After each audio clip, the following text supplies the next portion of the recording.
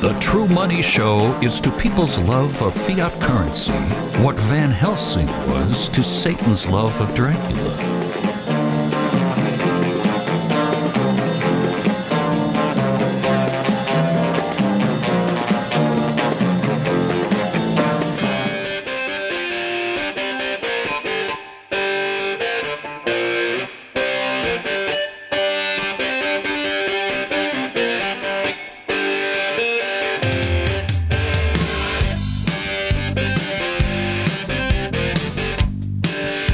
We're going to have to cut the Dire Straits down a little bit. Hello, everyone. You still got to rock and roll a little bit.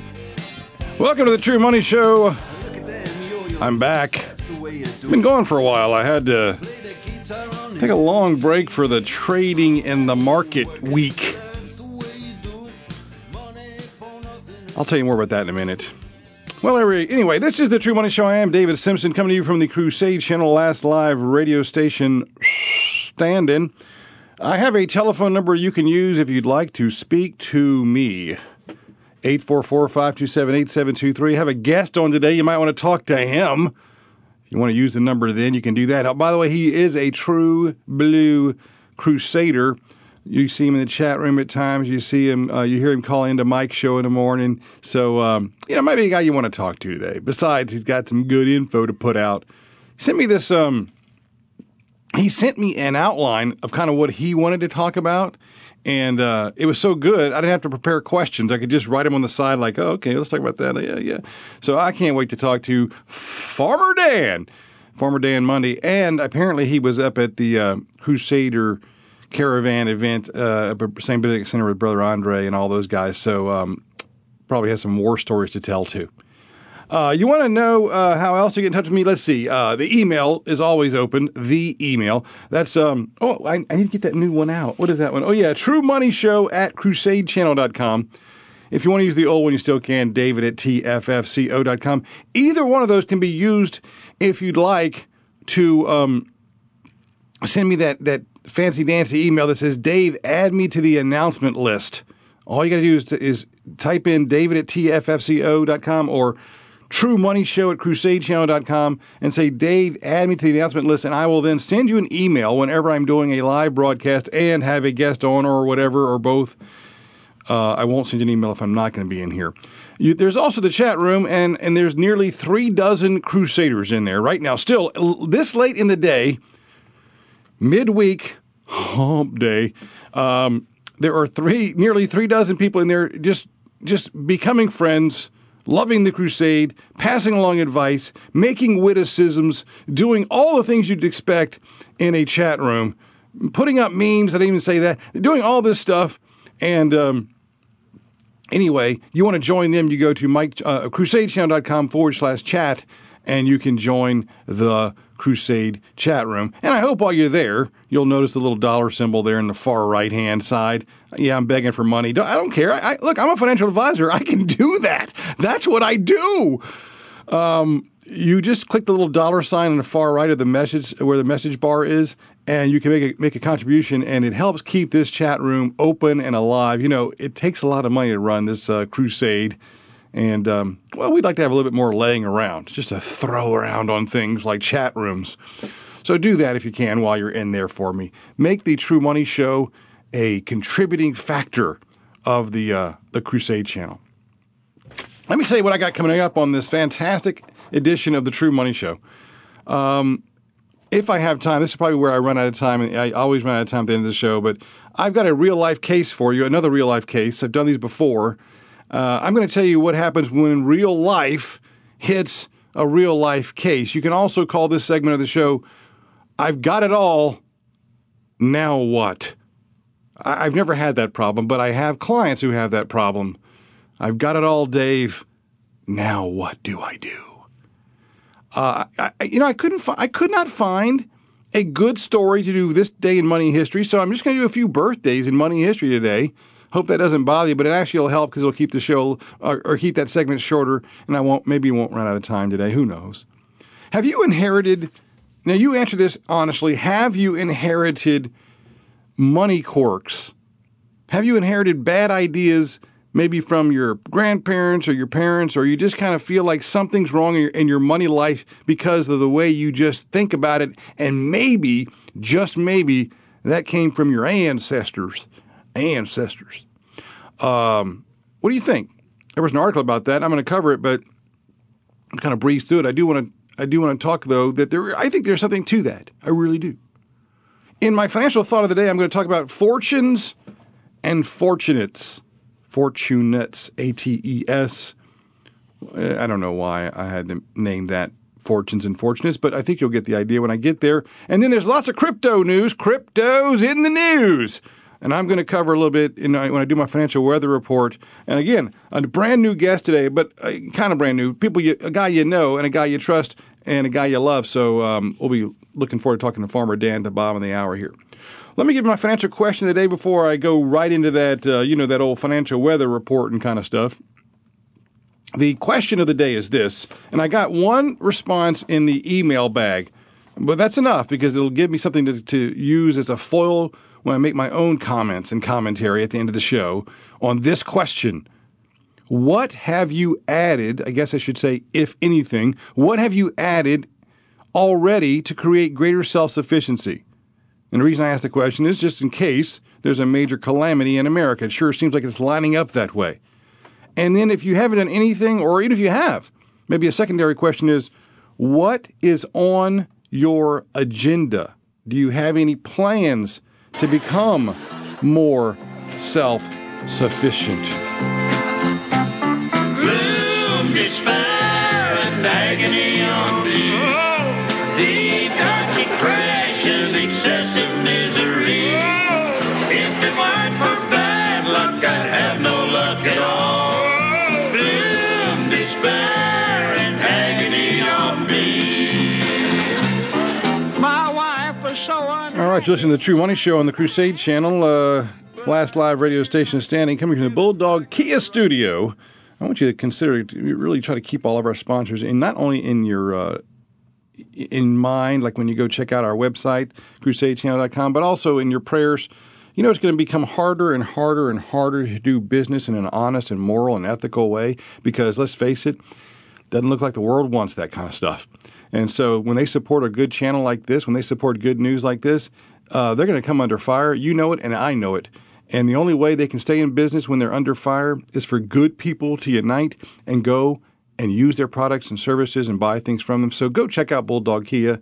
Help a Brista out here and see if you're in the market for a car, at least give them the chance for your business. Okay, let's look at these market numbers in my financial weather report. So a little red ink today. The Dow Jones Industrial Average is down $165.83 or 0.58%. The price point is still so high, I'm not even going to mention it. The S&P 500 is down $23.33. The price on the S&P is $3,488.6. That's down 0.66%. So most people lost between a half and 2/3 of a point there. Well, I said that, and then I look at the other indices I'm covering, and they lost less. The Russell 2500 lost 0.25%, down $1.68. Price is $674.89. Overseas markets, look in the foreign developed markets, it's down 12 cents on the EFA index. That's 0.18%. And then the emerging markets is down 31 cents or 0.67%. The symbol there is Echo Mike, and the price is $45.73. The only gainer on the day of the ones I'm covering here is the AG, Alpha Golf, the aggregate bond index, Barclays aggregate bond. It's up 6 cents or 0.06%, and the price there, my Lord, $118.05. That's a lot for bonds. The flat number should be $100, and it shouldn't vary that much from there, but it is these days. All right. So I told you digital currencies are all the rage. I saw not one. Well, I wasn't really even looking. So just 2 stories came across my desk when I wasn't looking for stories about crypto. But the reason I decided to bring them up today in the Financial Weather Report is because I think it's a storm that I'm saying is coming to a town near you. Why do I say that? Well, by the way, not only is it coming to a town near you, I'm advising moving. Not physically moving, I mean contesting this thing. So here's the two stories. Solani Sardana of Reuters writes this title, the ECB, that's the European Central Bank, the ECB is looking, quote, very seriously at the creation of a digital euro, President Christine Lagarde says. Kind of a long title, but that was it. I'm not going to get into the articles themselves because I'm going to run out of time, and I want to get to Dan before, and I got some other things to cover here. But that was the first article that came across my desk that I didn't even look for. And then this one at news.bitcoin.com, it says this, and I might get into this one a little bit, FedCoin. So we have Eurocoin coming and FedCoin. FedCoin, the U.S. will issue e-currency that you will use. Like I said, coming to a town near you, my recommendation, run away. So this is the little, byline, I guess, the subtitle, not really a subtitle, a little encapsulation of this article. The U.S. Federal Reserve will not only issue its own cryptocurrency, but will also make sure Americans use it. That's a prediction of currency guru Doug Casey. We've talked about Doug before on the show, who has an uncanny record of being correct about economic and political trends. His latest book, Surviving FedCoin, How to Protect Yourself, blah, blah, blah, is a public bet that the U.S. government will issue its own Bitcoin, which Casey views as the last arrow in its money quiver. Now, that's a pretty neat line. Doug Casey and I are thinking alike here. I won't claim that I had first dibs on the thought. Maybe he did. But I told you guys, and I've told you over and over and over again, that they're going to bring us to the precipice of financial collapse and then tell you that the only way you can save your 401k and your IRA and everything else that you worked for your whole life is to adopt the new currency.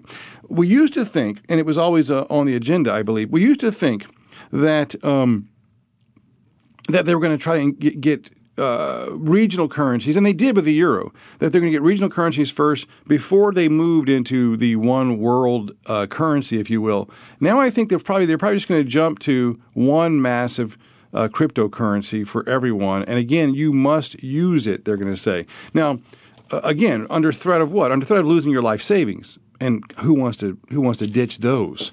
Now, can anybody protect you from this train? Well, not really, or yes and no, maybe. And the first answer is there's going to have to be a parallel economy, right? There's going to have to be a hidden parallel black economy. We call it what you want, where people are still willing to use some medium of exchange that's not the crypto.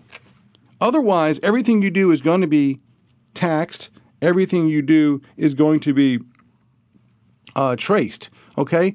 And so I think we have to have that development of that thing, and I think it's going to happen naturally anyway because some people are just going to resist the idea of being in FedCoin.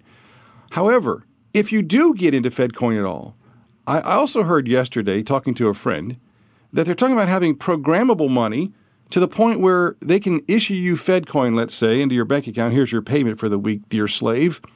And by the way, you got 45 days to spend it or 90 days to spend it, and then it goes poof, gone.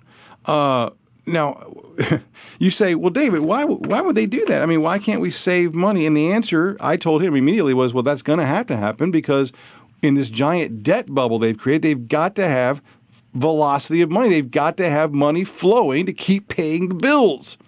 And so FedCoin or any Eurocoin or whatever, crypto, allows them the ability to actually impose that type of regime upon you.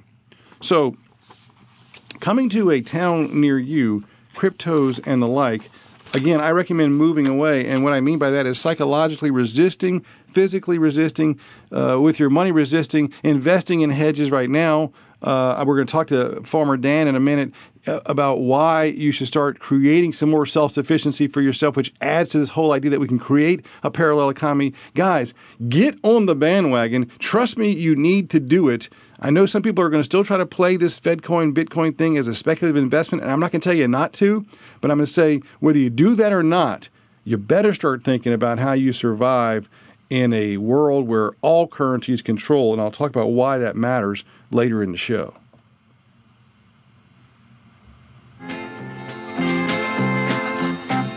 Gloom, despair, and agony on me. Deep dark depression, excessive misery.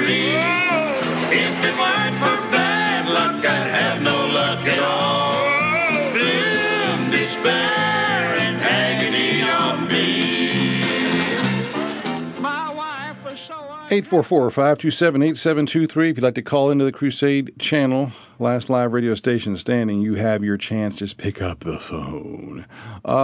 Before I go to Farmer Dan, I want to give you my financial thought of the day. It's from Mark Twain and Charles Dudley Waymer, The Gilded Age. Quote, "It's another of Father's fortunes, I suppose," said Ruth.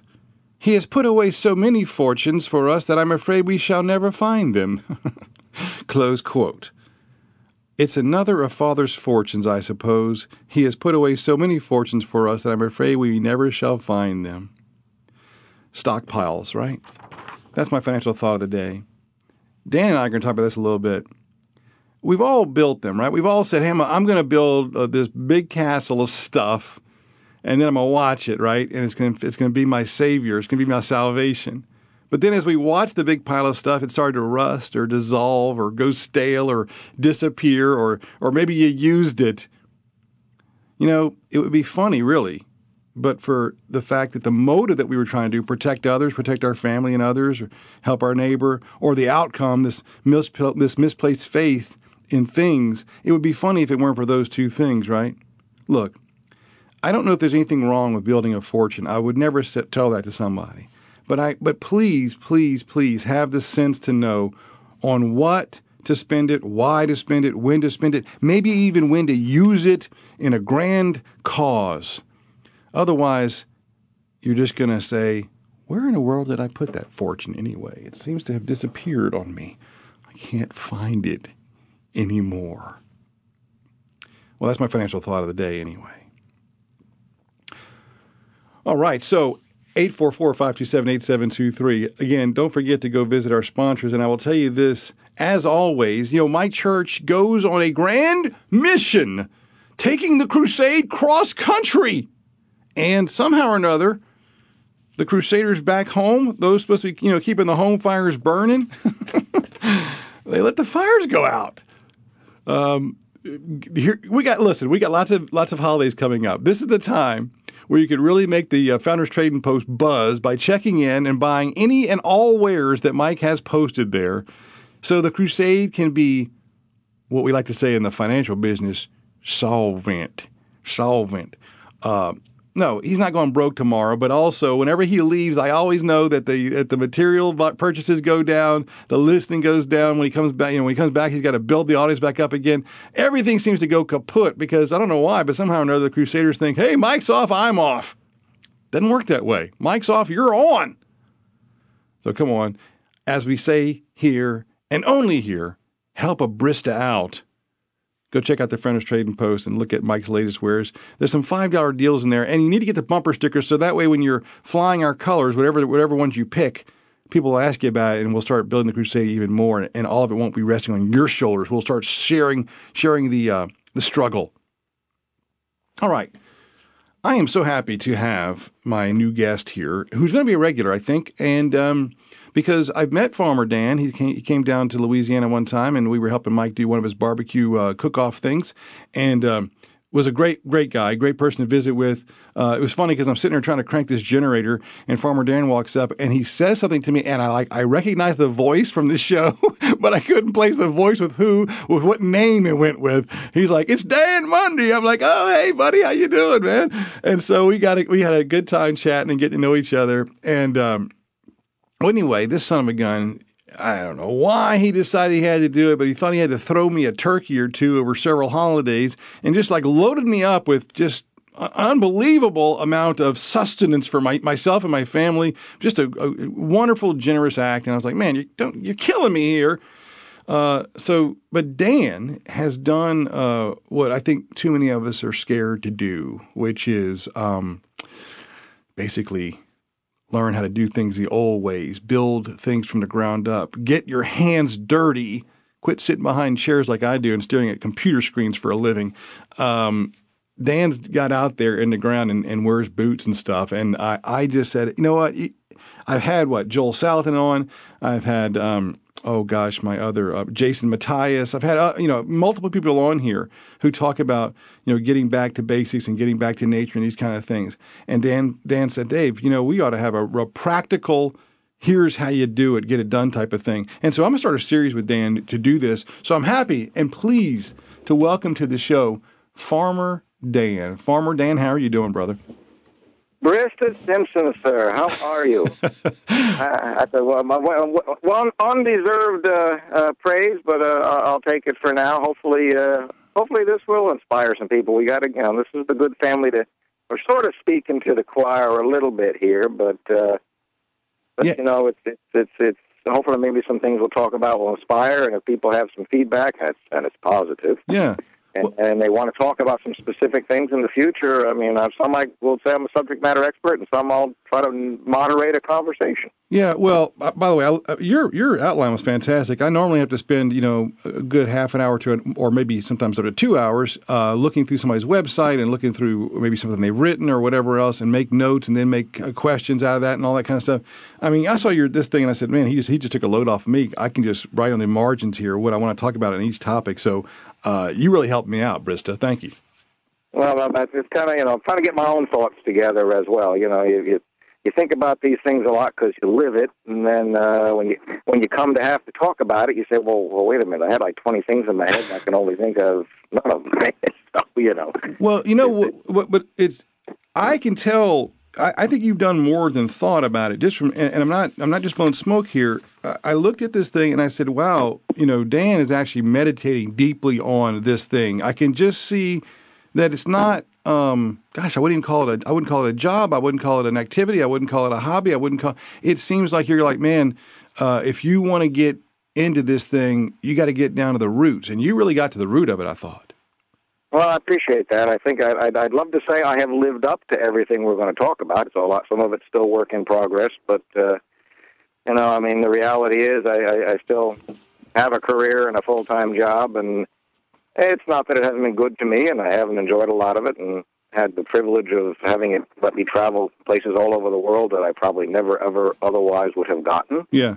But, way back when I was high school, and I actually had a decision to make. Do I go to a school for agriculture, or I go become some old engineer? And as it turns out, being an engineer helps fund the loss you have for farming. Well, that's one of the things I want to talk about. So I wasn't sure what your status was right now, and now that I know, so we're gonna bring that topic up about a divided life, a little bit of a divided life, and what that means to both the farming side and the salaried side, let's call it. And but I want to start with this. So you put at the end of your outline, most important, make friends with your neighbors. Lone Rangers do not survive. Now, I think everybody that I've had on the show on this topic has said kind of the same thing, that there really is no purely self-sufficient person. Like you're going to have some codependencies here, and the best ones you want are people you know and you love and you trust. So, I think that's one of the things that the Crusaders kind of bemoan. Like one of the things we're so upset about is we have this internet family, but we all live, 2,000 miles from each other. It would be nice. So your recommendation on getting to know your neighbors, I mean, is it just literally walking next door? Or are you talking about go to the farmer's market and then you make an acquaintance and then you go, then you find this farmer, then you say, oh, there's a guy who does repairs. How are you talking about neighbors? Are you talking about true knocking on doors? Or are you talking about making the relationships over time in your community? Well, for me, it wasn't really knocking on doors, I can tell you quite honestly, other than my sister who lives next door, and we live in a fairly rural area. Most people right immediately or have, 2-3 acres or more. We have 35, but it's in the back. There's houses that are developed along the front. But, I know who they are. We've met, but most of when I say I've gotten to know my neighbors had to do with when my children were young and getting into 4-H and meeting people, of a like mind and doing things like I was doing, not to the extent that we're going to talk about, but, that they have a more agrarian mindset, and becoming a 4-H leader and then eventually running the county fair and building a new fairgrounds for 15 years. And then I have stepped away from that because there are other things that I want to devote my attention to, but that's, you start to get, you start to make the contacts, and I still have them, where we have interdependencies, where I do, I can't begin to try to grow and do everything I want and maintain a job. Right. So, where I'll go buy hay and where I'll, who I'll go sell chickens to and people that make contacts. I mean, some of my best contacts of late have been the local wineries because they attract a certain crowd, not necessarily that are going to be helpful, but they attract customers. You know, people come there and they're foodies and they want to drink wine, and you start putting up flyers and talking to people, and then all of a sudden they want to buy chickens and some pig and occasionally a lamb if I can get them sold. Lamb's a hard one in this country. It's not as well distributed or well known to a lot of people. But that's kind of where it's worked out for me, where I've been able to make friends with the guy at the feed store, and the guy who does still fix tractors and stuff like that. I mean, I like to think I can do everything, but I know that that's not true. Doesn't mean I necessarily can't, but the reality is there just isn't enough hours to do everything. Yeah. And some people can do it better, and they can do it faster. Right. And, total integration and trying to maintain stuff. Mike often says, we could live under a benevolent 14th century king, but I still want running water and electricity. Yeah. So, trying to fit that whole lifestyle together. Let's face it, when they're out in the frontier, and maybe they did actually buy an axe and a plow that they didn't make, but when they're out there, I don't think they were busy trying to make prepared mustard for their meat because there wasn't time for those kinds of. Well, you made some great suggestions though, because people say, "Well, David, where do you make these acquaintances, or where And by the way, I'm a little bit more of a I don't know. I wouldn't call it a recluse. I like to make friends slowly. Let's put it that way. Now I lose friends so slowly too, but I guess it's an issue of you gotta earn my respect and trust, and I'm gonna earn yours. So, but anyway, 4-H, county fairs, farmers markets. Your local board of agriculture. Again, it doesn't mean necessarily you're going out to become a whole hog homesteader or a farmer, but if you want to make, and Salatin refer to this, and it's true. You make friends with that farmer. But if you're going to do a little bit more, if you're going to say, I want to get some chickens or I want to get a goat or something, well, you're not likely. Most people are not likely to suddenly start, baling their own hay or growing an acre of corn to feed them. So you're going to want to, you can go out and buy everything at, at your tractor supply chain store or something. But the reality is, again, that now you have pets in a hobby. And I'm not saying that's not a good thing. I'm saying it's not practical if you want to get into the kind of lifestyle that we're talking about. Okay, so we're going to get to that. So, but those were places that you can find. We were talking neighbors a little bit, guys. So if you're looking for your neighbors, you got your 4-H, your county fairs, your farmers markets. You can call a guy like Dan. You can call Salatin. They'll be friends to you. They'll help you. I know they will because they're good men. And you mentioned feed stores. I kind of forgot about that. So I go buy feed for my chickens. To supplement them grazing in the grass. And the feed store, that guy is always so helpful. He's always got information.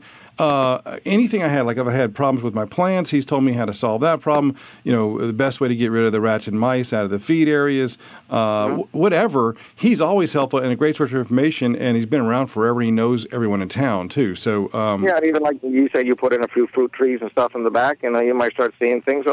Somewhere there's got to be a guy close by that's got an orchard. I guarantee if you went up and caught him on a day when he's not too busy and you wanted to have a conversation, because these are the kind of people that we love to talk to you about it. All right, so let's back up, Farmer Dan, and I'm talking to Dan Money. You're listening to the True Money Show, and if anybody's asking, let me stop this. Let me cut this off at the pass. This is a financial topic because I believe production is a financial topic, and we have gotten so far removed from producing anything ourselves that is just dangerous, guys. We live on a razor's edge of being starving every other minute if the supply chain got shut down, and nobody seems to think it's important to even know how to do some of these things. And so I like to talk to my clients about going to the very basics and saying, can you support yourself? And if you can't, what systems, what plans, what anything do you have in place to make amends for that? So Dan, let's talk to you about you gave us a bit of your background, but go ahead and give us a little bit of your background so everyone can get a sense of who you are, where you came from, because I don't want them to think that you were just the perfectly made farmer from out of birth when you came out of the birth canal, nor do I want them to think that you're just a huckster who says I have no idea what I'm doing. So kind of give us a background on how you got to where you are. Okay, yeah, I gave you that in the outline. It wasn't to talk about me, but I think it's kind of important because it's kind of molded me who I am and why I am the way I think and stuff. And I'm sure there's a lot of people are going to have a similar story, but my like I said, I'm I'm 58 years old. Matter of fact, I'm almost exactly 1 month older than Mike. And I was actually born on 12th night. I was born the 6th of January.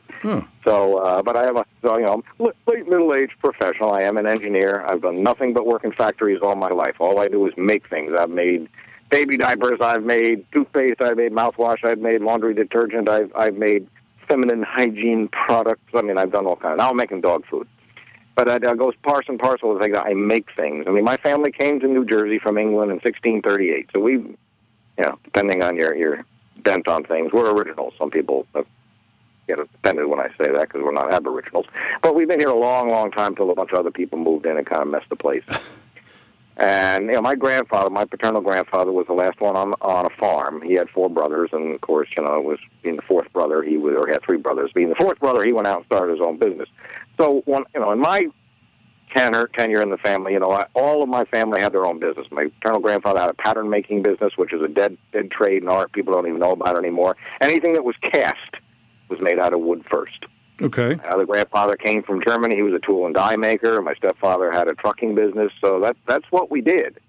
And I say that, that's not unusual. A lot of people have family businesses. I just remember as a kid growing up, when people come in and say, "Oh yeah, I couldn't get my homework done because the dog ate." Well, I couldn't get my homework done because my stepfather come roaring in at 2:00 in the morning with a truckload of stuff, and he was the kind of guy. Well, I got the truck, but I got 3 other pallets of something else to go someplace else and make money. So we pick up and get this pallet off and get that pallet off. And he go roaring off, and then we go back to bed, and then pick right. up, feed the animals, and go to work. So but I think that the people who taught me, my stepfather, a number of people that I worked for, I think about fondly because they're all gone now. They were actually people who never got out of the depression. Some in a bad way and some in a good way. Mm-hmm. Mm-hmm. But it was a mindset of thinking, and I absorbed it. Why I did, I don't know, but I absorbed it. And ultimately, my first vocation is agriculture. It always has been. But that all sounds good when you're young, and when I found my wife, I don't know if I told you that story or not. She actually was my ballroom dancing teacher. Oh, very nice. She was involved with somebody, and I was involved with somebody. And ultimately we became involved, and I remember I took her up, and she wanted to. I taught her how to castrate pigs, and she did it. And I said, okay, I can't let this one go. Oh man, you found a winner. You found a winner there. She sticks a little penknife there in the back. You got a winner, man. That's awesome. That can also be kind of scary if you're a male. But anyway, as we know that we got some land and all that, but. I tell you, I guess I say that little outline, and there's a point to it. So you have to try. You're young, you're starting these things. You're going to have kids. You have to define it. What is it? The first thing I kind of list as things that have formed me is called the show called The Good Life, and in the U.S. it was called Good Neighbors. It was a BBC comedy in the mid '70s, and it was all about. It was very popular. It ran for for their seasons or only so many episodes. They ran for 4 or 5 years. Yeah, which is a long running show for them.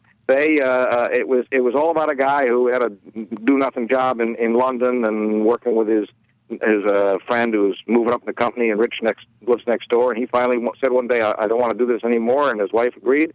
And they sold the car. They bought a rototiller and they plowed up the back and front yard in the middle of their little suburban patch and got pigs and chickens. And the whole story is a comedy about how they tried to become self-sufficient in a suburb of London. Was it as intensely ridiculous as like Green Acres on our side?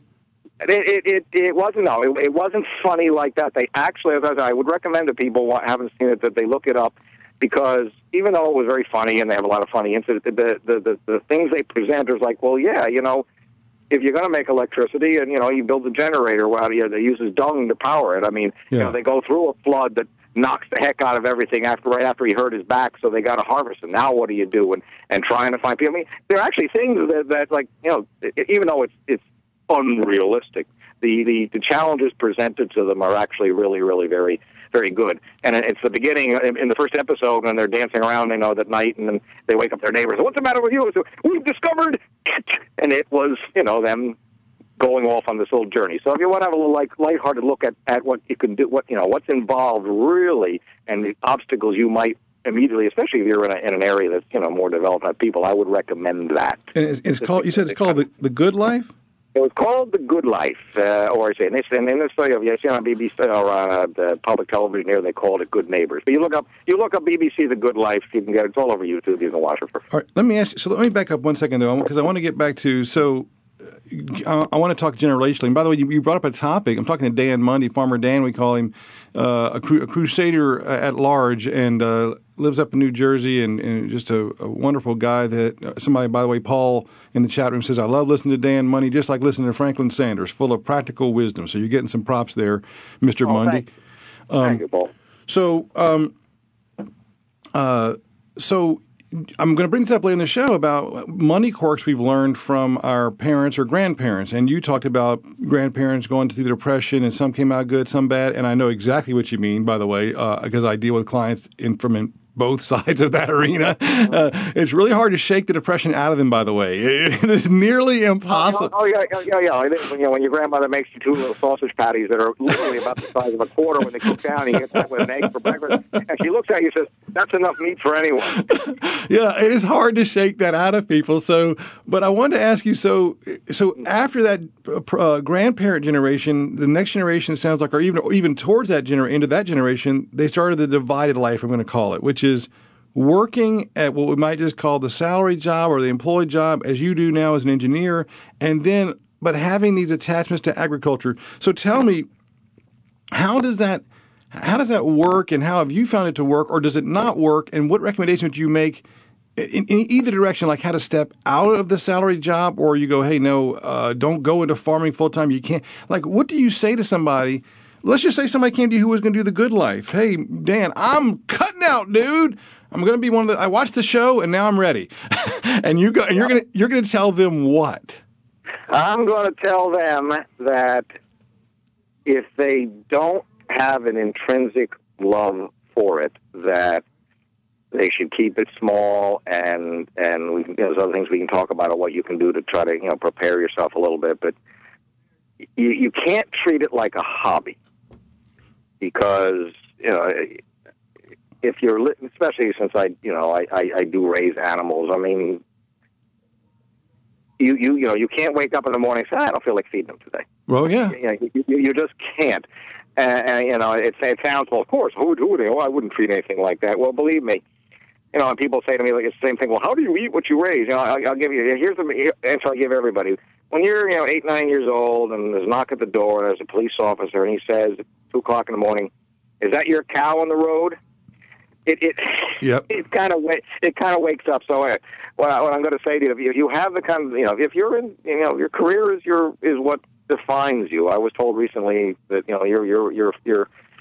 your farming defines you, and that's true. It defines me. If it's not something that's going to at least partially define you, and you're going to understand that level of commitment is beyond the fact that you got a gerbil for your kids and they ended up not feeding as you are.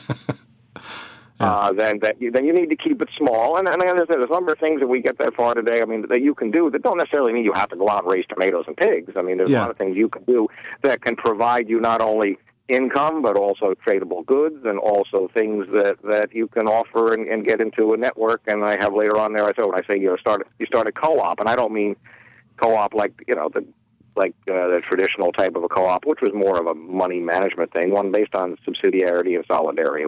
Mm-hmm. And they do exist. They do exist. So I think more a co-op is more of a financial arrangement. And there are good things out of it, but anyway, all right. That's what I would say to somebody. I mean, that's something you almost really have to say that's become my hobby. Well, I also like you can't feed it like one. Well, I also like the alternative though, and it's not a yes or no. So I think I heard you say, correct me if I'm wrong, that if you are more defined, let's just say by your career, whatever that is right now, but I have a hankering for some self-sufficiency, you just say scale down. That just means go smaller, pick something manageable that might be somewhat hobby-esque, but not purely hobby, because that's the only way you're going to be able to manage both things. Is that correct?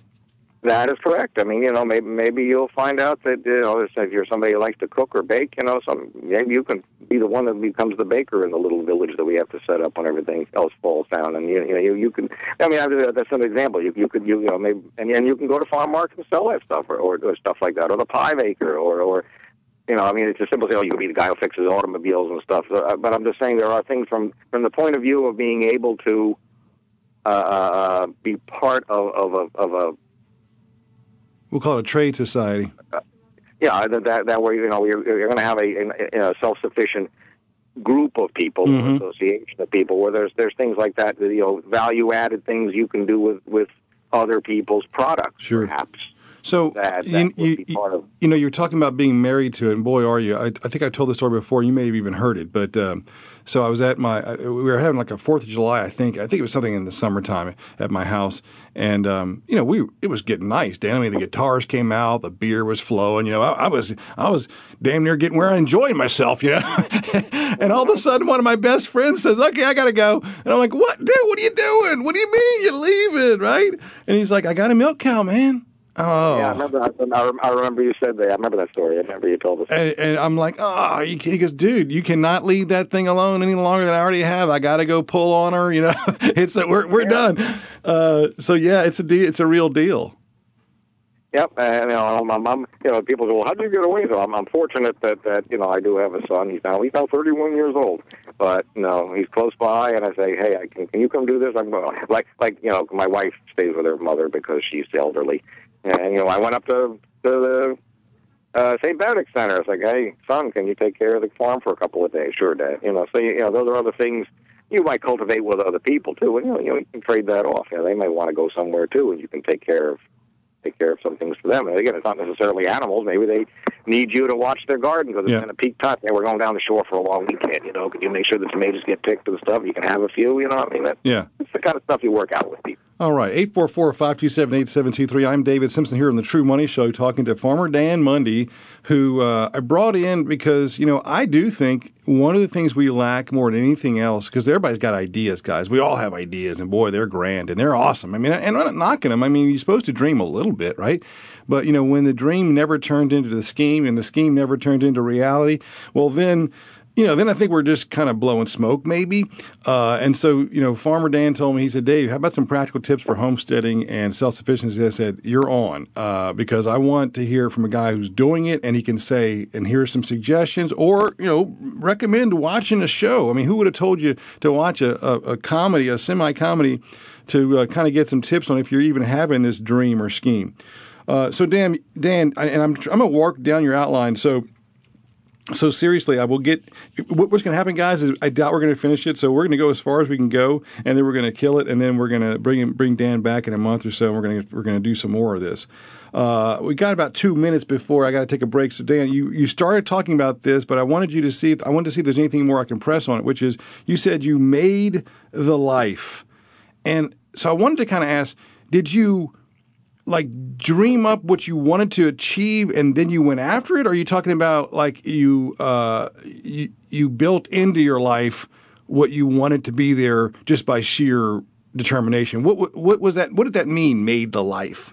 Yeah, well, it is a little of both, but primarily we made the decision early on that we were going to at least homestead and do a certain amount of farming. I mean, growing up, we did have my one grandmother had some property, and I was farming that, and my stepfather had his place nearby, and we had a roadside stand, and we were doing all this stuff, or I was doing all this stuff, when my wife came on the scene, and she was into it. She's the one who said, you got to watch The Good Life. She's the one that introduced me to it, and that was kind of got us that we want to do this. So yeah, we went out then and bought our own land, and we started it. Now, I will say that the plan, probably certainly wasn't as well defined, or I look back on it and said, that wasn't really realistic, what I was thinking about way back, 35 years ago. Yeah. But, that we built into it, and it did become more of a self-sufficiency mindset than it was in the beginning. The beginning was a little bit more of, we be like, the farmer down the road and have this nice farm stand and maybe get some people to buy a pig, and it wasn't anywhere near as defined as I have it now. And of course, now I'm getting older. I'm trying to catch up on things that I wish I had built into it earlier. Yeah.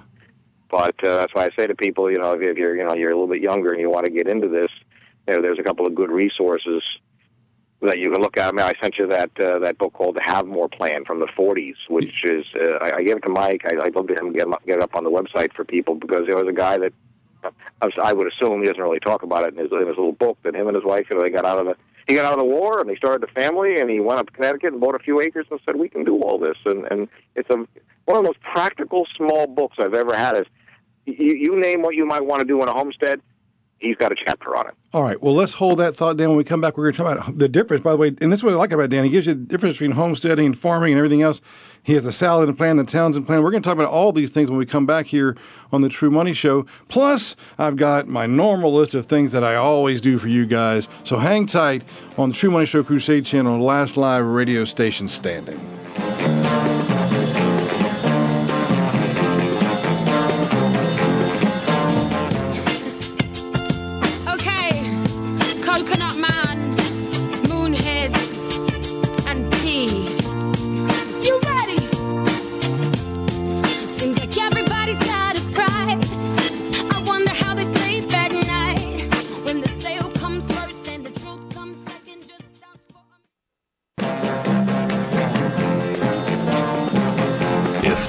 What happens when preparation meets opportunity, then you'd better start to prepare by tuning into the True Money Show.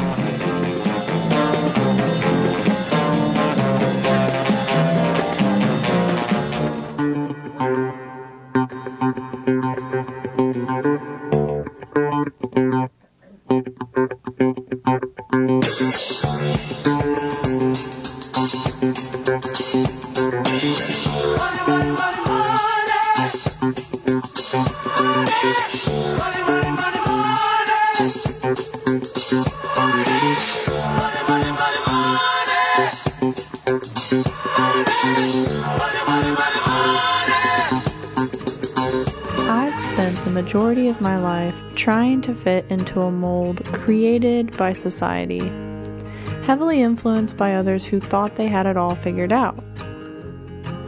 Lately, though, I've just been getting lost, and honestly, I've never been happier. It seems the further I get from society, the less anxiety I feel. It gets worse every day. Problems here, there, everywhere. Eventually, it just all blurs together and turns into noise. Fishing is just another way of escaping that reality.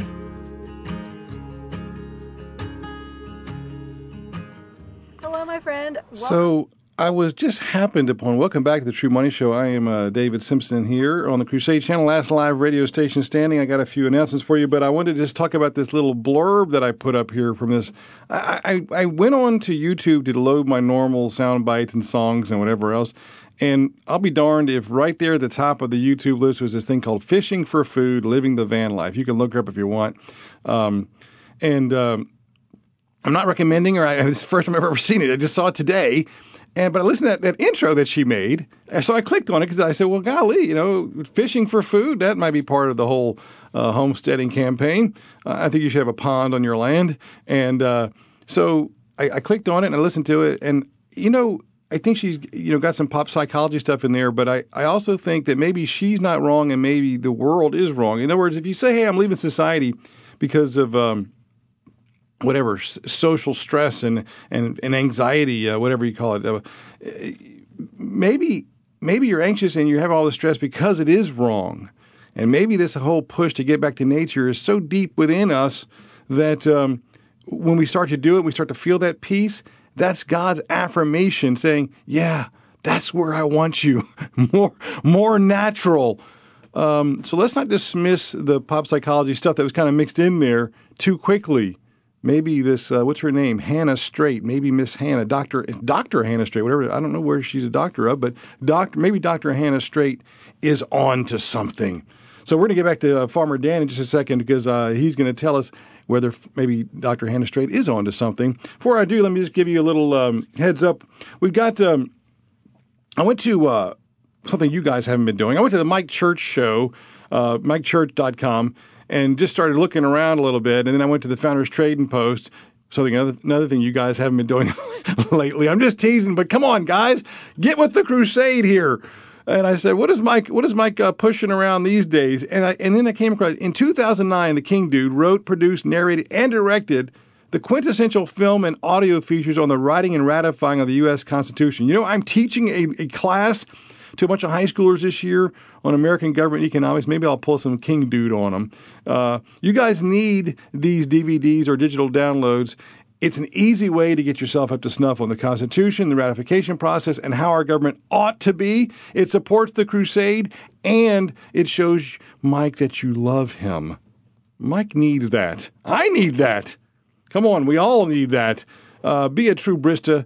Help a Brista out here. Go to the Founders Trading Post, and while you're there, pick up your coffee, pick up all those things, those renewable things you need. Pick up your mug to drink it out of. All these things. Support the crusade while you have the chance. You might not always have that chance. I hope we do, but we may not. And then right after my show, the new Fiorella Files comes up, and Mike says this thing has just been just a real blessing because it's such good radio. And we're trying to renew. That's another part of our crusade. It's just the idea of learning through listening, but also loving to listen.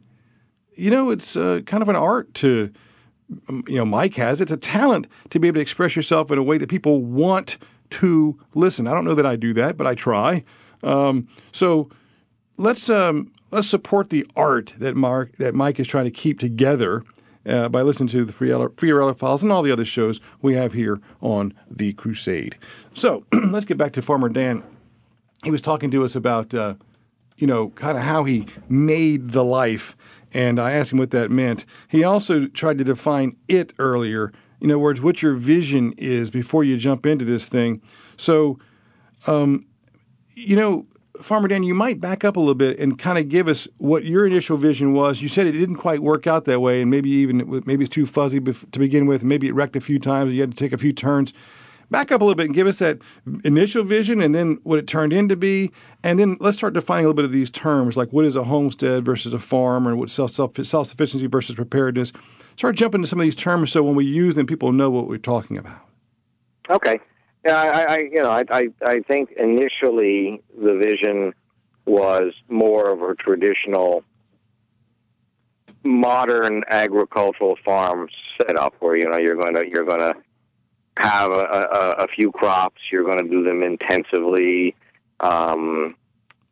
you're going to kind of fit into the mold of the community of what the local land-grant college wants you to do and things like that. And it always, but for us, it always did kind of go back to, well, how much of this can we do ourselves, and how much of it, the one thing people got to understand, and we were talking about that at St. Benedict Center because I had brought some stuff up there. A lot of things and commodities that we're growing and then go to big factories now and get produced for us to consume, we don't realize that, we don't make all kinds of cheese because we like all kinds of cheese. I mean, we do. But it was a method of storing milk. Yogurt was a method of storing milk. Alcohol, as much as we like to drink it, is a method of storing corn. That would when apples came, what were you going to do to all the apples? Well, you made vinegar and you made cider because they had other intrinsic values like the food preparation and stuff. So I'm getting a little off what your question was, but what I'm trying to say is we kind of got into that first mold. Well, I'm going to plant a bunch of sweet corn, and then I'm going to sell that and tomatoes, and we'll grow a couple animals, and it'd be that traditional farm that we seem to have thought of for the last 30, 40, 50 years, and the more we got into it, the more we tried to do things ourselves, and it watching The Good Life, and we're starting to do a lot of other reading. I mean, I was reading Joe Salatin's stuff back in the early '90s. Yeah, and it kind of then it kind of morphed from there into a little more of Joe's model, which is the subscriber model, where you have people that are your regular customers, and you're producing to them, and you're providing them a certain amount of their staple on a regular basis, and that got to be popular after a while.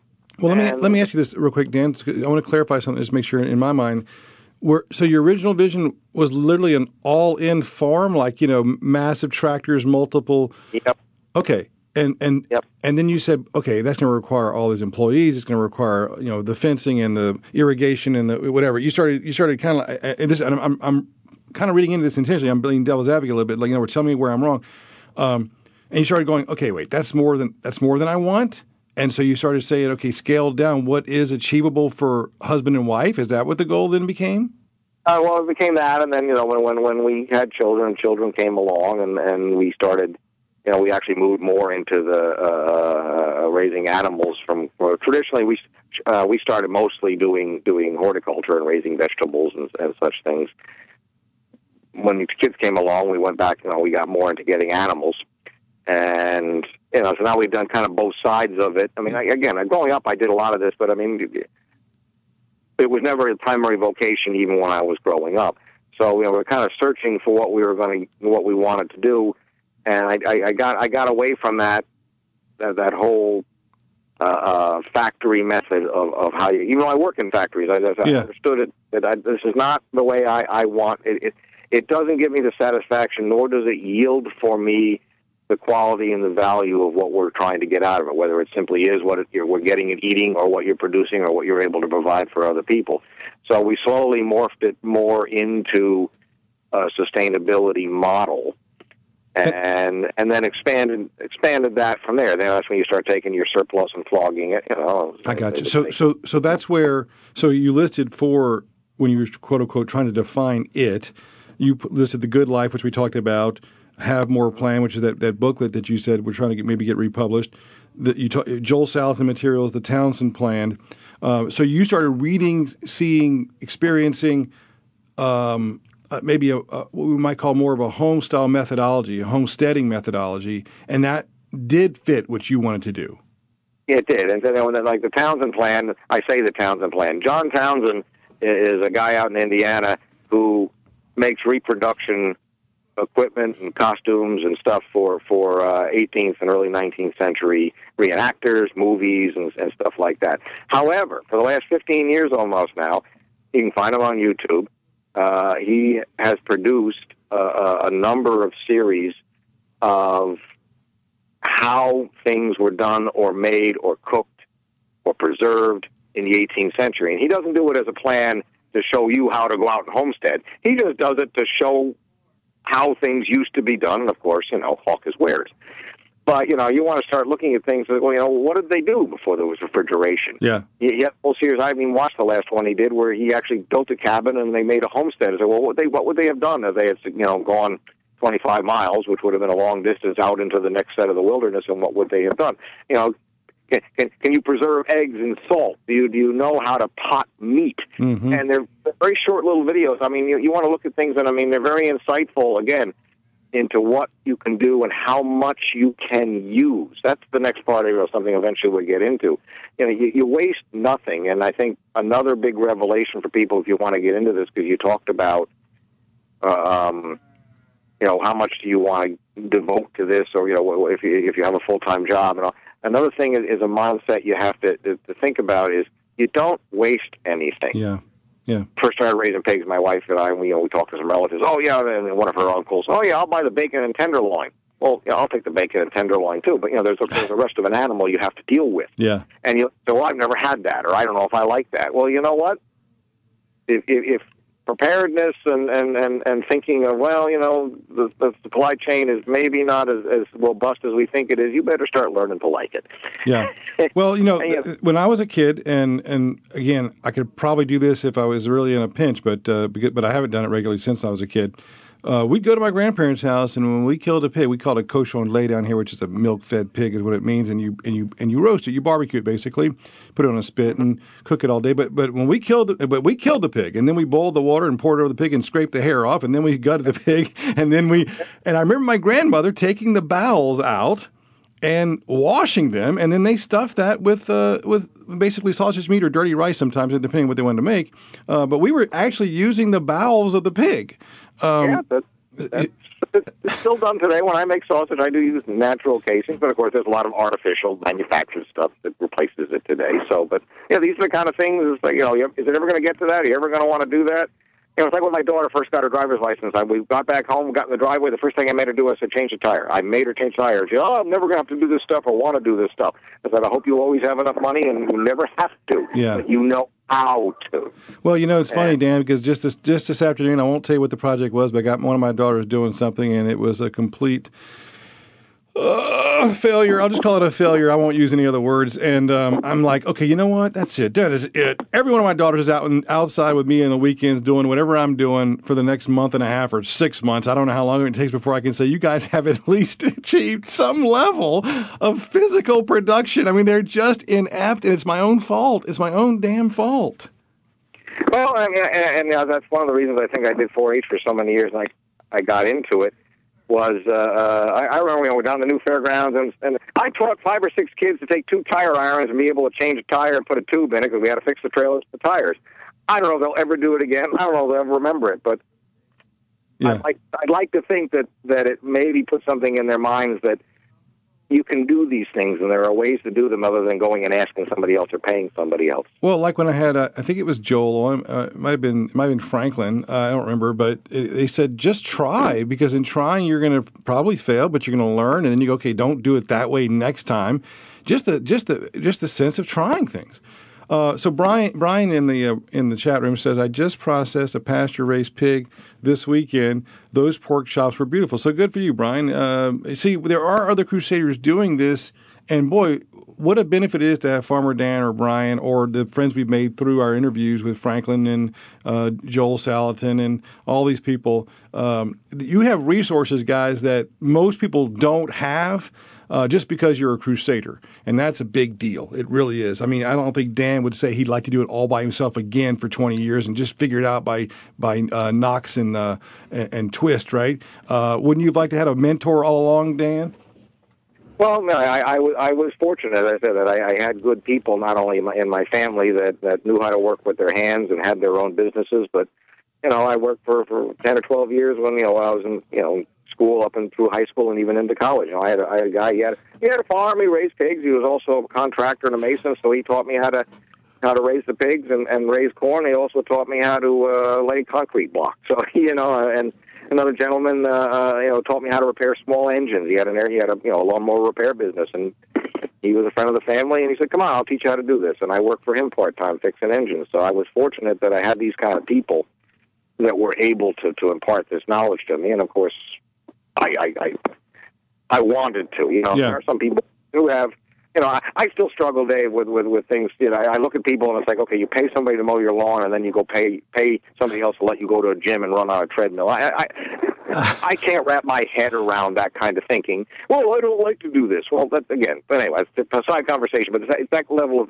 thinking that I don't understand those things, so sometimes it gets difficult for me, but we are talking to people who do understand that man's I bet you those are going to be some of the best pork chop he's ever had. If he's never done it before, he's going to want to do it again because there's no comparison to what you. All right, so Molly, I'm going to have to task Molly with this job. Anything Dan says that sounds like a topic that we need to have a whole show on, you got to jot those down because I'm not smart enough to remember them, and I can't jot them all down myself when I'm over here. So that was one. Why can't your exercise be your backyard where you're working your homestead instead of, like he said, paying someone to cut your lawn and then running to the health club? That's a good one, Dan. I got to remember that one. All right. So back to this outline because it was beautiful, and I know you guys don't have it. Maybe I can post it next time on. I've made a whole lot of notes on it, though. So I loved your differentiation between preparedness and self-sufficiency, and I realized that I'm apparently more of a prepper than I am self-sufficient because I've just hadn't had the time to do the things that I think are necessary for self-sufficiency, so I've done a little bit more probably prepping. But, Dan, what is your distinction between prep and self-sufficiency? Okay, and I put that down there because obviously there's a lot of overlap between the two. And it's not that one is better or worse than the other, because depending on your circumstances, I mean, let's face it, if your choice is to live in a large city and have that kind of career in life, you're not likely to be raising too many chickens. Right. On the other hand, it's also been, in the common pop culture and the stupid reality shows and all that, they've kind of made certain, people have certain visions in their head of what it means. The way I kind of broke it down, I said preparedness, generally, that's to reduce or mitigate the effects of a disaster. What does that mean? And if you do watch people, they actually have a disaster in mind, whether it's economic collapse, EMP, the sun. They kind of zero in on one or two things that say, this is what I'm going to prepare for because I think this is the most likely thing that's going to happen. Sure. And it's directed towards specific events. I mean, there's no, I'm going to prepare for everything. Yeah, okay, and I'm going to live forever too. There's often specific steps you take to offset specific circumstances, and it's often associated more with hoarding. And I don't mean that necessarily in a negative connotation, but it's collecting and having things. I mean, look at what they look at the commercial. Oh, buy 30 years worth of food. It lasts forever. Just right. Put that in your basement, and you're good. Well, that is a way to do it. I'll admit I got some MREs in the basement. Sure. It's not bad to have some of these things. But, some people say, I got this straw you can suck through water that'll clean it up, and I got 30 years worth of food in the basement that I had that water too, and we'll be fine. Okay, that's one way of doing it. Self-sufficiency, it's the ability to supply one's own needs without external assistance. And that isn't necessarily, say, one's. That doesn't necessarily you as an individual or the Lone Ranger. That may be a group or a community, but it's the ability to supply the need. It automatically assumes that you're going to be accumulating, or I should have wrote it differently, making things of intrinsic value. And that doesn't necessarily, that may be some gold and silver you're keeping on the side, but that means that you're making things that are going to be valuable and long-lasting to other people. Not always necessarily food, but that's what first comes to mind. I think the biggest differentiation between the two is you're creating the ability to replenish, not just accumulate. Yeah, I thought it was a great distinction because I don't know if I've heard that before from anybody but you. Maybe, I don't know. I don't think I have. But when you hear it, it strikes you because it is an important distinction to make. And like you said, there is some overlap. As a matter of fact, I thought your second point there, automatically assuming that you automatically assume you accumulate certain things of intrinsic value. There is a little bit of prepper in the self-sufficiency guy. He likes the idea of having extra tools around, or having the spare batteries, or having a way to generate clean water, let's say. So he's going to have some prep items. But his real goal is different, and that is I want to be able to produce the thing, not just have it stored in a closet. And I think that's an important distinction because, it helps you pick your vision a little bit. It helps you say, you can be only a prepper. Like I said, my preparation right now, between self-sufficiency and preparation, I'm probably 80% prep and 20% self-sufficiency. Or no, I wouldn't even give myself 20%. 11% self-sufficiency. I got my fruit trees. I got my chickens. And that's about it. I mean, I don't have much else. I can say, hey, I can produce some food. I just got a little bit. But I do have a lot more storage stuff. So it's kind of a vision, and it kind of helps you scale where you want to go. I think Dan would agree with me. Don't you think more people need to move into more self-sufficiency, though? I think they do, and I mean, I think there's some very basic things, which we don't get to them today. We can discuss next time about what people you can do and you should do, and there are things that again, it's really going to depend more on your circumstances, and people have personal reasons they want to live a certain lifestyle, certain economic or family obligations or whatever. I mean, again, whether you're living in a big city or you're living in a garden apartment, I mean, there's only so many things you can do, but there are things you can do beyond. You're going to see probably more of a preparedness methodology. Yeah. You are living in, and whether you've chosen that or not, to live in a certain mindset as opposed to going out, and having 10, 20, 30, 50 acres.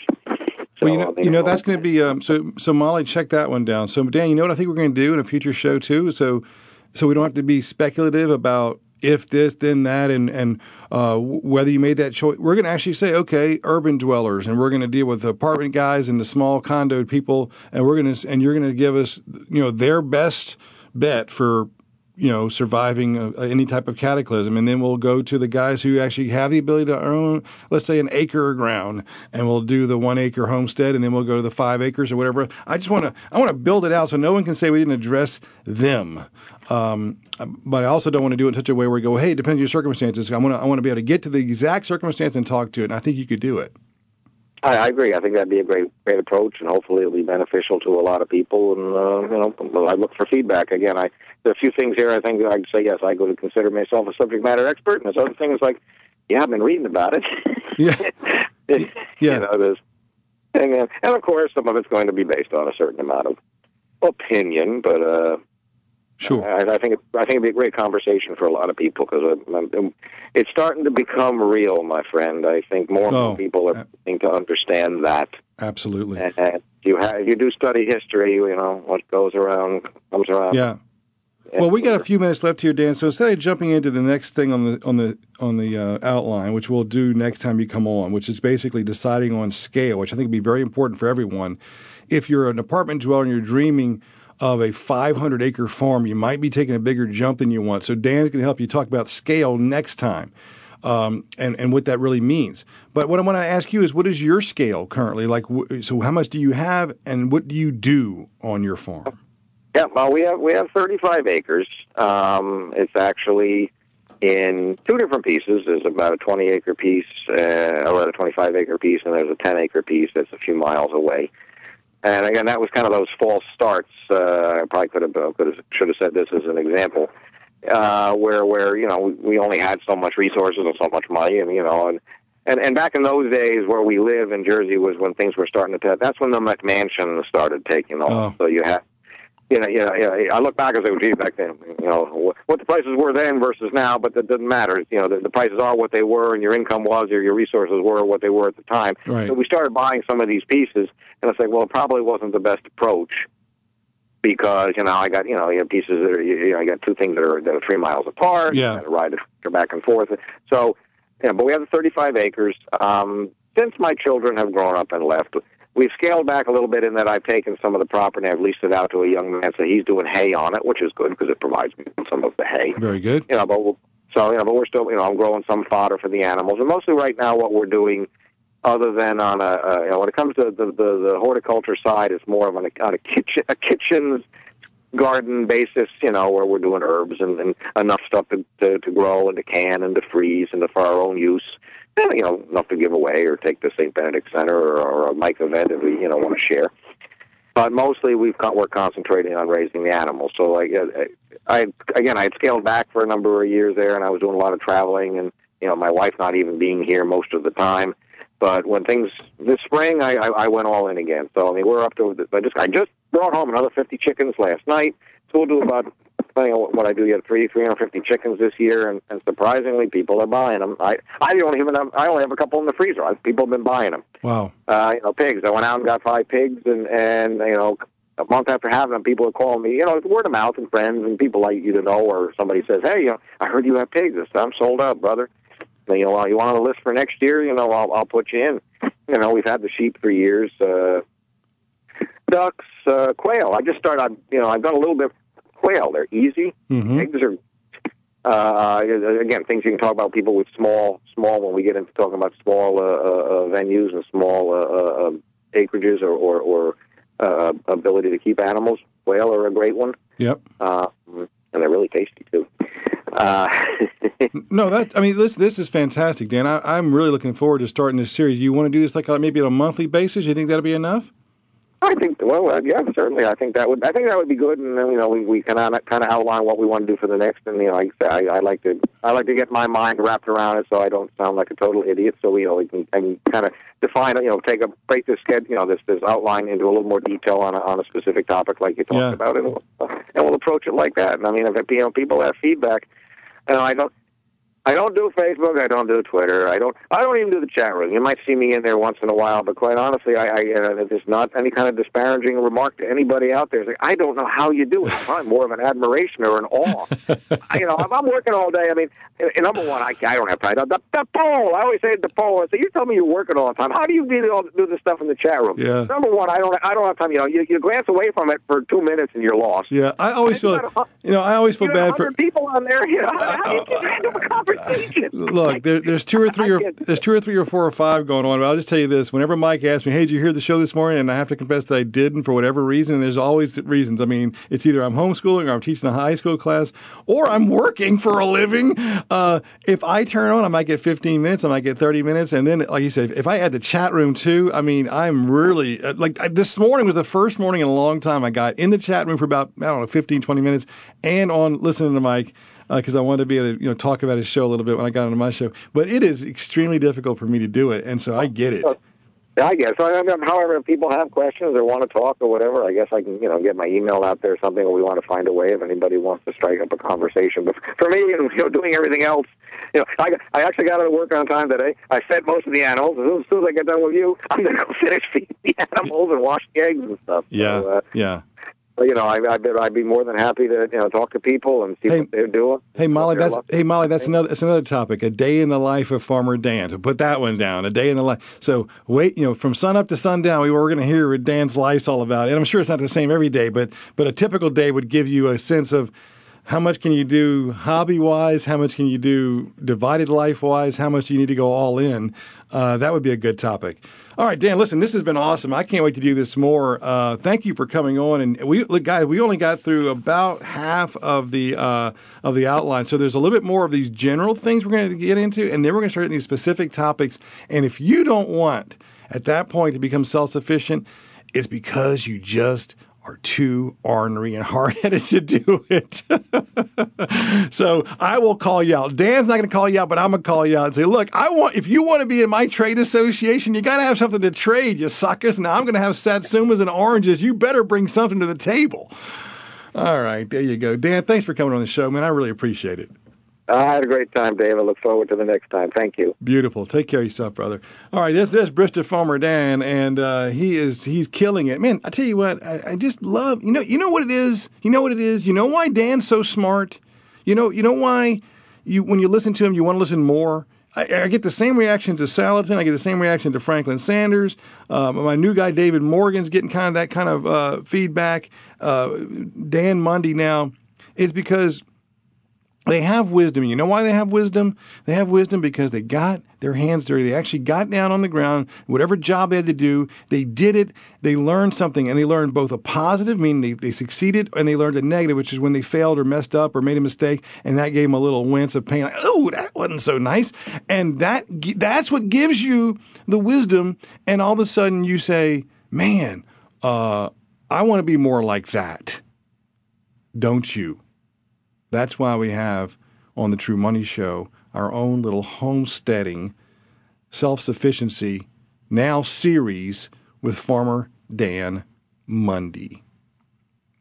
844-527-8723. Sam comes in and says, this topic finally brought me to the chat room. Love hearing David and Dan. Thank you for advancing this topic. You're welcome. So, I don't know, is that a new chatter? Fantastic. So, I'm glad this is the topic that got you in. Apparently, like Dan mentioned that right before he got off, you heard him say people are starting to realize, I don't know if he finished his sentence, but they're realizing, oh my, this whole festival of America that we have where there's food at every street corner and all you got to do is drive in there and drop $5 or $10 or $20 down and get your sandwiches. Maybe that won't always be that way. I think people are starting to realize that too, Dan, and that's why they're starting to come to this new idea of, hey, how did Grandma and Grandpa used to do it? 844-527-8723 is how you call in. I'm David Simpson here on the True Money Show, 844-5-CRUSADE. You can email me. I haven't checked the email in a while, david@tffco.com, or the brand spanking new one Mike made for me about 3 weeks ago, truemoneyshow@crusadechannel.com. And then you can also join, as Sam just did. Sam farms. I'm looking at the message just now. It just popped up there. I farm as well in central Pennsylvania. I guess it's like to hear like-minded people. That's great, Sam. One day when Farmer Dan is back on, why don't you call in and give us your experiences? Maybe you two guys can sharpen the steel between your individual wits and witticisms. All right, that is awesome. So now I actually have a series on homesteading, which I'm now very proud of, and I have a series on, of course, I always do gold and silver, but I also have a series on homeschooling. Man, I'm going to become the away from home radio broadcaster. That's my new title. Thank you so much, everybody. All right, I want to go back real quick to the digital currency issue. I told you it's coming to a town near you, and I recommend moving. Not actually physically moving, just resisting it, just not going along with this. If you want to play the game like, I'm going to speculate on Bitcoin, see if it goes to 20,000, I don't care. Go ahead. That doesn't bother me. That's not what I'm talking about. I'm saying that when they come to push this thing on you, the Fed coin, the cryptocurrency for the world, you need to stop. You need to not do it. Don't go along with it. You may have to in some respects because you may have to buy your groceries that way. I don't know. Again, if we don't get this parallel economy set up soon enough, we'll probably have to still buy some groceries from the giant corporations that are killing us with bad food. But hey, I want you to talk about money real quick. So we used to have control of our money. You know how? They were called coins, and they were in our pockets. And so we had absolute, total control of our finances. And guess what happened? Somebody convinced you, if you put that in the bank, we'll give you a little piece of paper that represents it, and then you don't have to carry it around. Boy, what a big burden that was, carrying it around, right? So what they do, they now control the value in the bank, right? They're coming soon to a theater near you is control the transactions by a ledger. They're calling it distributed ledgers and Ripple and Ethereum and blockchain and all this stuff. They want to know every transaction. And now start thinking through this. Why? Why would they want to know such a thing? And why is the government so bound and determined to bring it to you in their very own version? Well, it makes sense if they know every transaction going on, besides being able to trace whatever you own, they can get more revenue. Tax every transaction. No more cash deals, no more side deals, no more things under the table, as they say, that always sounds so scandalous. Yeah, pay the man. Okay? And they also want to control one other thing, and that is this, that this debt economy is a complete fraud. This debt economy they've stolen from us our entire lives, and they continue to do so by inflating money. And so they don't want you to know that you've been defrauded out of most of your savings for your entire life. And so before it goes kaput, before the bubble blows up, they offer you this, hey, we have a brand spanking new way of doing it. Why don't we just do crypto? Hey! So I will say one more point on that, and it's this. Some say that all these changes are just the tide of history. A lot of Marxists say that we have to do this. It's just a natural progression of mankind, you see. What? Stealing from people? That's the natural progression of mankind. Defrauding people out of their wages? That's the natural progression of mankind. Taking their value so they don't control their financial lives, but someone else does. They can hang carrots in front of their face and bait them away from their real livelihood. That's the natural history of mankind? I don't think so. So I think we need to prepare for an alt economy. I really do. And we better get to it. And now you know why Farmer Dan is on the show.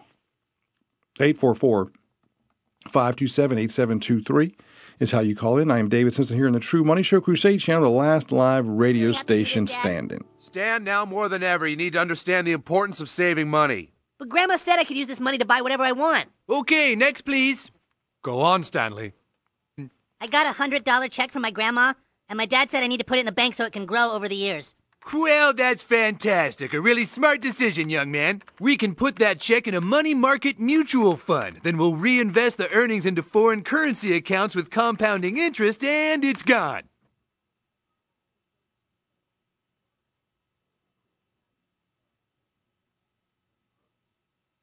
What? It's gone. It's all gone. What's all gone? The money in your account. It didn't do too well. It's gone. What do you mean? I have $100. Not anymore, you don't. Poof. Not anymore, you don't, Stan. It's gone. Well, I that came to mind. Little Stanley getting jacked by the bank came to mind when I came across this article. Thanks, Granny. Money quirks, good or bad, can be inherited. Little Stan went there. His grandmother said he could spend whatever he wanted, but Dad said, now more than ever, son, it's important for you to learn the value of saving money. I'm not knocking Dad there. I'm not knocking saving money. Little Stan had one idea, and everybody else had something else for him. So this is an article by Erin Wood from October 8th. Erin says this, thanks, Granny. Money quirks, good or bad, can be inherited. She said, Dad was a spender and Mom was a saver. My parents, Depression-era babies, kept a jar of dollar bills behind the fridge for when the banks crashed. My grandparents were immigrants, and in our family, home ownership is priority number one, no matter what the interest rates or other debt you have. She says, haven't you heard stories like these? I mean, who hasn't, right? I've heard this my entire financial career. These are the stories we hear for people to justify or to maybe run away from whatever money issue is in front of them. So let's just say maybe they had penny-pinching parents, so now they're spendthrifts, right, because they didn't want to be as frugal as mom and dad. Maybe they had, the gambling grandfather who, threw away a fortune of money, and they go, that's why we save every cent. We never let a nickel leave the house without being monitored. This is the kind of stuff that I deal with, right? And so is apparently Aaron Wood, who's a CFP. So like short tempers and a sweet tooth, money habits are at least in some part inherited and influence our behavior. I agree with her. I think there are two main ones. Now, I could go on a lot of different inherited traits, but if I wanted to put them in like major categories, I would do this. The first one is Depression era thinking. Dan and I were talking about this, former Dan. This one is just now starting to go away, but literally the Depression grandparents or parents passed on to their children this idea of cash on the barrelhead, everything you should save, and then dump it on whatever you want, but you never get into debt, you never leverage, you never spend money, you don't have, whatever, okay? That's just, like I said, just starting to fade away, but it's there. And the problem with it is that these people don't understand monetary policy. They don't understand. They haven't read good books about what's going on with our money since they were Depression-era kids. And I know that sounds strange, but there was a change to our money. And that change to our money means you got to change your tactics a little bit, but we won't get into that today. And then the second major one is what I call the me generation. And this is the crowd that this is in full swing now. And this is the one who says, man, you kind of leverage yourself up to your eyeballs. I mean, if you want it, you buy it. Don't wait till tomorrow. Do it today. Spend, have fun. Go for the gusto. This is the only life you've got, and he who dies with the most toys wins. That's their philosophy. And you run to that more and more these days. It's hard to tell them why to save or how to even be prudent with money. So she goes on to tell the story of her poor, hardworking parents and how they kind of pushed her into college so she could be a little more independent than they were. Apparently they were like teenagers who got pregnant and, whatever. It was a interesting story. I won't cover the whole thing here today because I'm going to run out of time. But then she says this. This is how she now finds herself. I find myself comfortably financially. So this is the girl, this is the daughter of the parents who had a really tough life, right? And they pushed her to college and now this is her life. I find myself comfortable financially, but living well below my means, afraid to part with money. I have a decent 4-bedroom house and a car I plan to drive until the wheels fall off. I rarely eat fast food and would rather take a few small vacations a year than a single audacious one.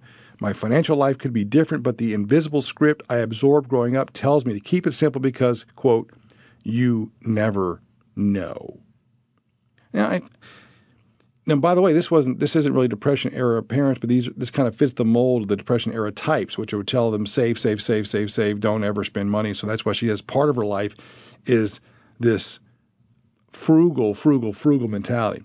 But look at the fear. She says just this innate fear, you never know, like what's coming.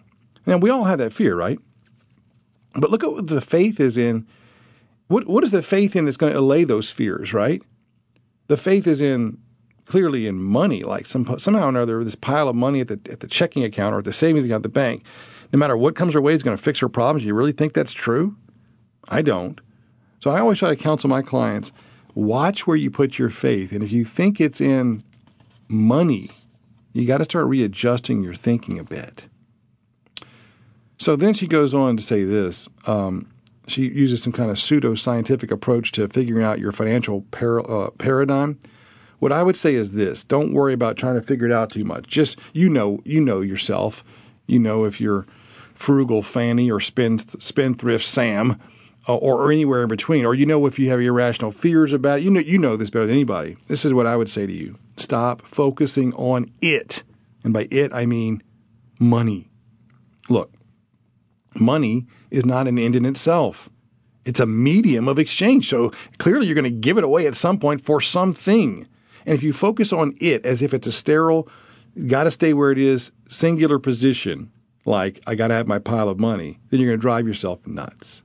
Okay, money has a purpose in your life, but it ought not be the purpose. Okay? All right, so remember I gave you the little thought of the day, father's fortunes. He laid them around and nobody remembers where he laid them.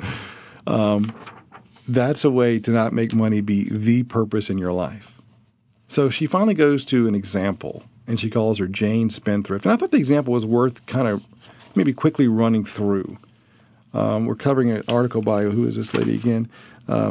Erin Wood. Thanks, Granny. Money quirks, good or bad, can be inherited. I think it's true, and I think a lot of us have them.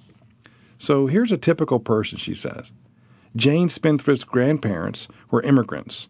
They worked 7 days a week and counted out their paychecks to the nickel.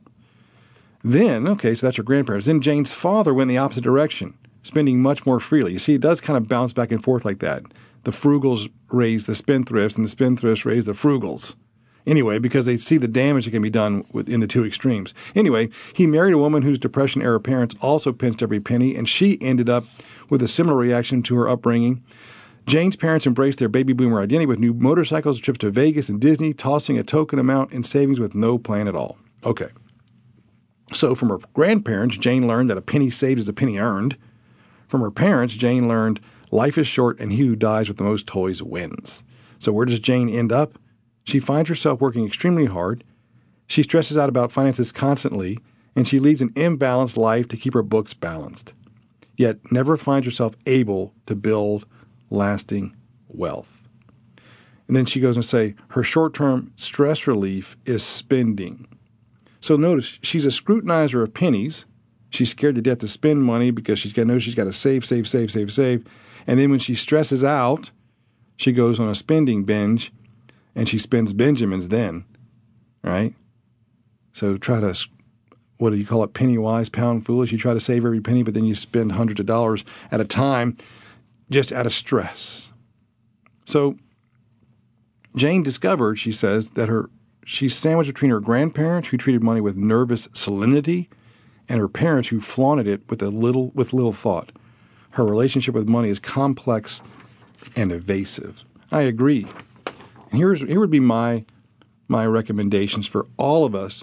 We don't come into this world really without this somewhat of an inheritance, if you will. Your parents taught you things you don't even know they taught you. They're just sitting there inside your soul. So there really are inherited traits about money. And for many people, this is the strange thing. It's ignorance about the world of money. I probably counseled, I don't know, just dozens, maybe hundreds of people who at the end of the day just said, I really have no idea what I'm doing. And it's because my parents gave me no idea of what they were doing. But from this ignorance, I found that they make rash and strange and sometimes really stupid conclusions that they draw out of their ignorance. And they seem pretty attached to them too. So they're talking to a financial advisor for the first time ever in their life, and you start kind of giving them some ideas of what you do, and they go, I won't do that. It's like going to the doctor and you're telling him, no, you can't operate me on that way, doc. I want you to do it a different way. Happens all the time. Sometimes these bad ideas that they have get passed around even as guru financial advice. I hear this a lot. I hear financial advisors that really aren't financial advisors at all. They're just radio personalities. I'm not. I'm actually a financial advisor who does this for my church and the Crusade channel.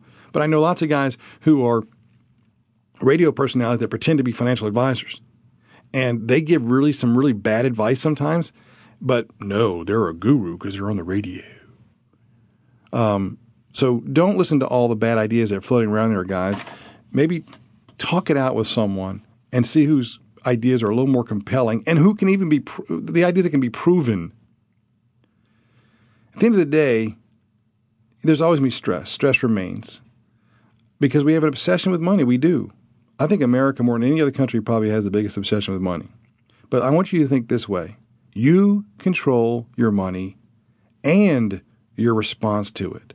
So why not take charge now and forget about the quirks that Granny passed along to you from her Depression-era days. 844-527-8723 is how you call in. I'm David Simpson here on the True Money Show. I've got a few minutes left. I think I might be able to get it. Well, I better answer my financial question today, too. So I'm probably going to have to skip my last topic of a real-life case. But if I have time, I'll get to it. But here we go. Yeah, thank you. The Guru is coming up. Thank you. You have a few minutes to call in if you like, here on the True Money Show Crusade channel, last live radio station standing. Don't forget the Fiorella Files, brand spanking new, coming up on after my show. So don't turn off the Crusade just because one of your favorite shows, probably not mine, one of your favorite shows ended. Stick around, listen to it all day long. So this day in money history, I told you I couldn't find a good money topic, so I just have 3 birthdays. October 14th, 1644, William Penn. You remember William Penn, the English philosopher, Quaker, and founder of Pennsylvania, was born in London, England. Also on this day, 1890, Dwight David Eisenhower was born. Thank you for sharing my name, Dwight. 34th U.S. President and, of course, World War II General, was born in Denison, Texas.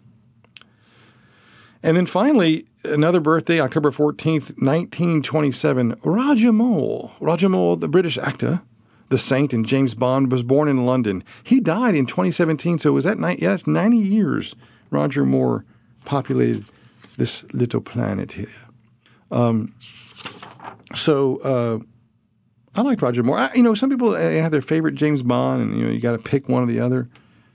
I guess I kind of hit James Bond in the era when Roger Moore was James Bond, and I just always thought he did a good job.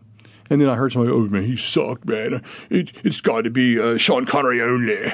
And then I hear the new ones, and, oh, no, it's like the new guys. I thought Roger Moore did an admirable job as James Bond. Hate me if you want. All right. Well, yeah, I am a guru. I admit it, Paul. Okay, you can call me out on these things if you want, but I'm just telling you there are certain gurus. Now, I'm actually not a guru, G-U-R-U. I'm a goo, G-O-O, ru, R-O-O.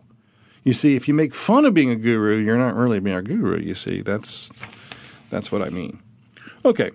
I asked a question today earlier, and once again, no one wants to take me up on it. I know what happened. Y'all also just enraptured listening to Farmer Dan that you didn't want to answer my question. But my question was, what have you added already to create greater self-sufficiency, if anything? And if not, or even if you have done some things, what's on your agenda? And once again, my good buddy Miles wrote to me. Well, I did a lot of Miles wrote to me email to answer the financial question today. And he said this, I fear I am so far behind on doing anything to create greater self-sufficiency that I can't say I'm anywhere near self-sufficient. Well, you know what I'd say to that, Miles? Join the club.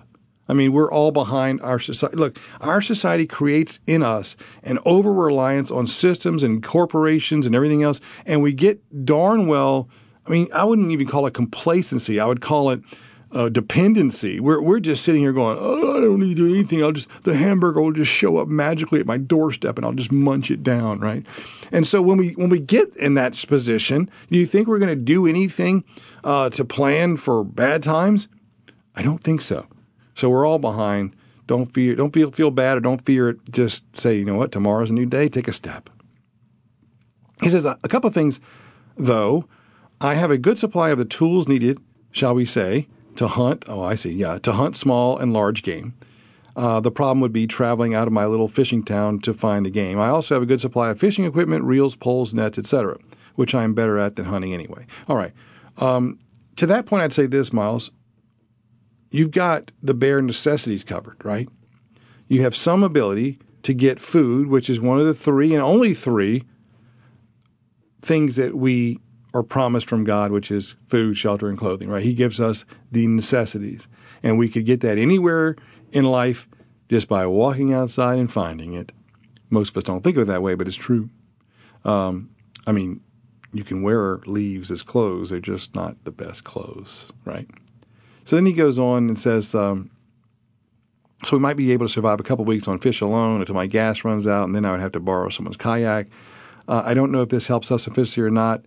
Okay, then he goes on to some family issues that I'm not going to bring up. So So, thanks, Miles. Thanks for the insight. And I think a lot of people are in exactly your circumstance. And what I'll say is this. After listening to Dan, I think I fall much more as a prepper, as I told you earlier, than self-sufficiency. But I'd like to move towards self-sufficiency. So I have acquired some things, but like Miles, I think I'm well behind where I ought to be. Now, that gives me some sense of despair, but I also feel like I'm kind of stuck. I don't have the time to add more, meaning try to be more self-sufficient, especially all those things like having to wake up to feed all the animals. Add more animals, I'd have more time to commit in the morning. I don't know if I can get it done. And I also don't have the resources to either to buy a piece of 5 acres, let's say, or try different things and keep failing until I get it right. I don't have those resources. So I think I'll have to really revisit just the time, the plans, the commitments that I have currently so I can dedicate more energy to what I think is necessary, which is this self-sufficiency thing. And I think a lot of us fall into that category. We're just waylaid by everything we have to do. So until then, what I recommend is you keep the faith and you keep the fight. Because ultimately, God's going to work all this out for us, and we just got to be faithful during that time. Guys, you've been listening to the Crusade Channel. Last live radio station standing, True Money Show. Stay tuned for the Fiorella Files that'll be up right after this show. And keep on listening to the Crusade because there's no other independent press around. I'll see you next time.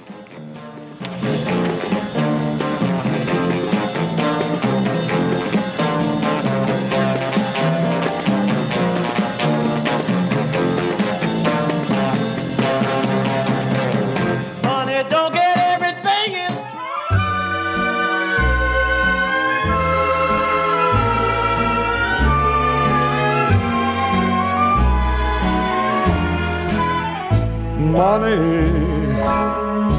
burns a hole in my pocket. How I wish I had millions of dollars and nothing to do but just buy pretty presents for you. Money burns a hole in my pocket. How I wish I had oil wells in Texas